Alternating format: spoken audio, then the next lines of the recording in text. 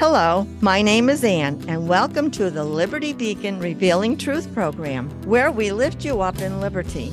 Now let's join our broadcast as Pastor Earl Wallace and Pastor Mark Brumbaugh explains how the Bible applies to our personal and civic lives.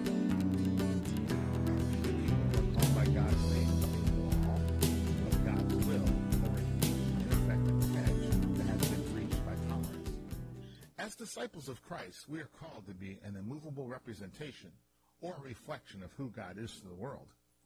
Jeremiah 15:19-20 says, "Therefore thus says the Lord, if you return, then I will restore you.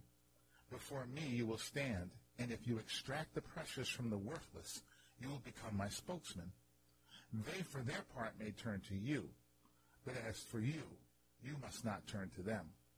Then I will make you to this people a fortified wall of bronze, and though they fight against you, they will not prevail over you. For I am with you to save you and deliver you, declares the Lord."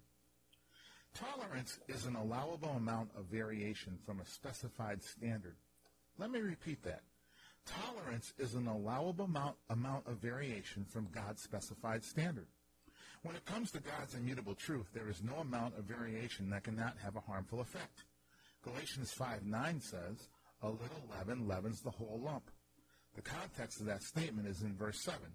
"You are running well. Who hindered you from obeying the truth?" Verse 8. This persuasion did not come from him, meaning Christ, who calls you. A little leaven leavens the whole lump of dough. Tolerance teaches us that there is no godly standard. When someone sins in public life, the media pundits never discuss the behavior in terms of how God's 10 Commandments define right or wrong. Someone lies or steals, and people in the media discuss how people on the other side also are doing it. But as God's people, we know that it's not God's standard. God also says, rather intolerantly in Romans 6:23, the wages of sin is death. So, in fact, we know God is intolerant about sin. Otherwise, he never would send anyone to hell for sinning and rejecting the forgiveness explained in John 3:18, which says, "He who believes in him," meaning Christ, "is not judged.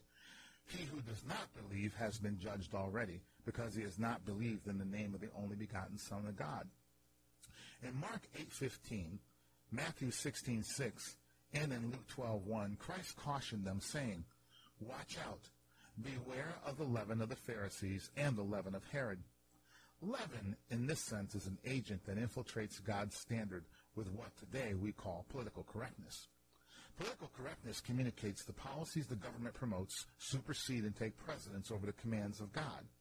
As people who say we love God the most with all our hearts, souls, and minds, per the greatest commandment explained by Jesus in Matthew 22:37-38, we should not be letting political correctness skew our perception of what God calls right or wrong. Tolerance which disregards God's standard for truth is the leaven that is leavening our society, standing objectively on God's truth by taking his word literally. And this is how we get lifted up in liberty. Thank you for listening. We hope you will join us in fulfilling 2 Chronicles 7:14 by repenting and turning to righteousness through Jesus Christ, so God heals our land. For more information about how the Bible applies to every aspect of life, including civics, visit us at libertycfchurch.org. You can mail us at P.O. Box 235, Latham, New York 12110.